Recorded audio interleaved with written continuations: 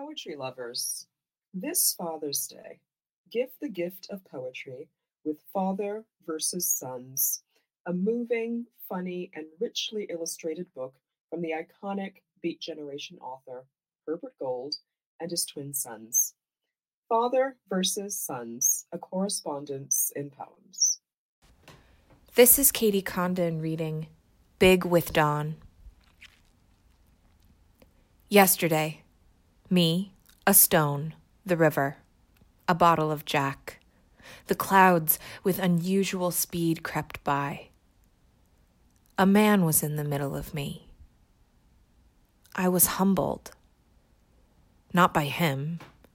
The earth, with its unusual speed, went from dawn to dusk to dawn. Just like that. The light, every shade of gold. Gold. I'm greedy for it. Light is my currency. I am big with dawn. So hot and so pregnant with the fire I stole.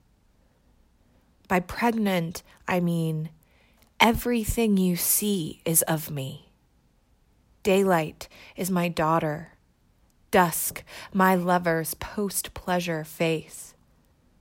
And the night? Well, look up. Are you ever really alone?